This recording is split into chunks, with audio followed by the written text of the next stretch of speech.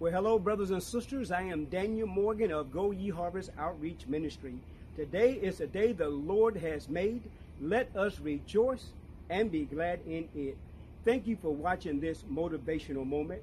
This motivational moment is being recorded on Sunday, July the 5th, after we've celebrated the 4th of July, the birth of our nation.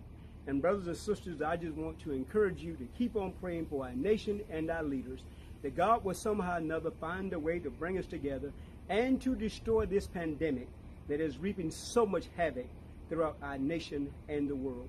But even in the midst of all of this, brothers and sisters, we can rejoice because we know that our Redeemer lives. Our Redeemer is Jesus, and he has overcome the world.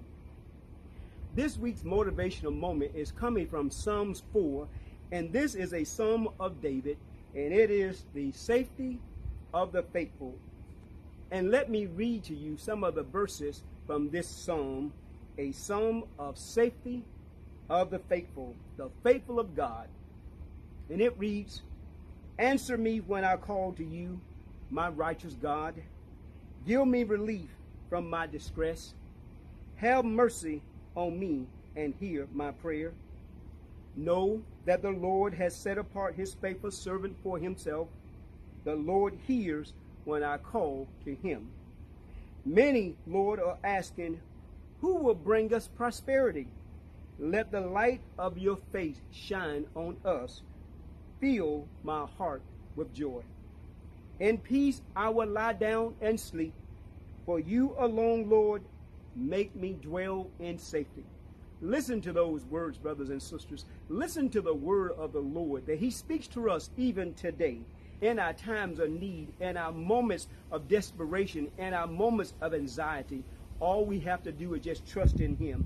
And he will have mercy on us. He will hear our prayers according to his word over and over again, even as it is said here in Psalm number 4. The Lord hears us when we, his people, call to him. And then he fills our heart with joy. Oh, that the joy of the Lord is my salvation, regardless of the things that I'm going through life, regardless of the trials, the tribulations, the ups and downs, and just the stuff and the things of life. We know that our God hears our prayers, and our God, he fills our hearts with joy.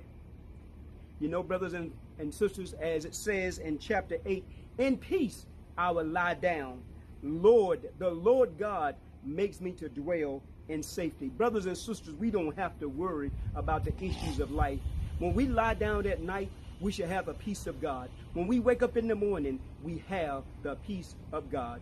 So brothers and sisters, as you go throughout your week, just rest in the peace of the Lord. Know that the joy of the Lord is our salvation. Know that the Lord hears you in your distress. The Lord hears you in your anxiety. And you can trust in him, for he is a mighty fortress, and the righteous run unto him.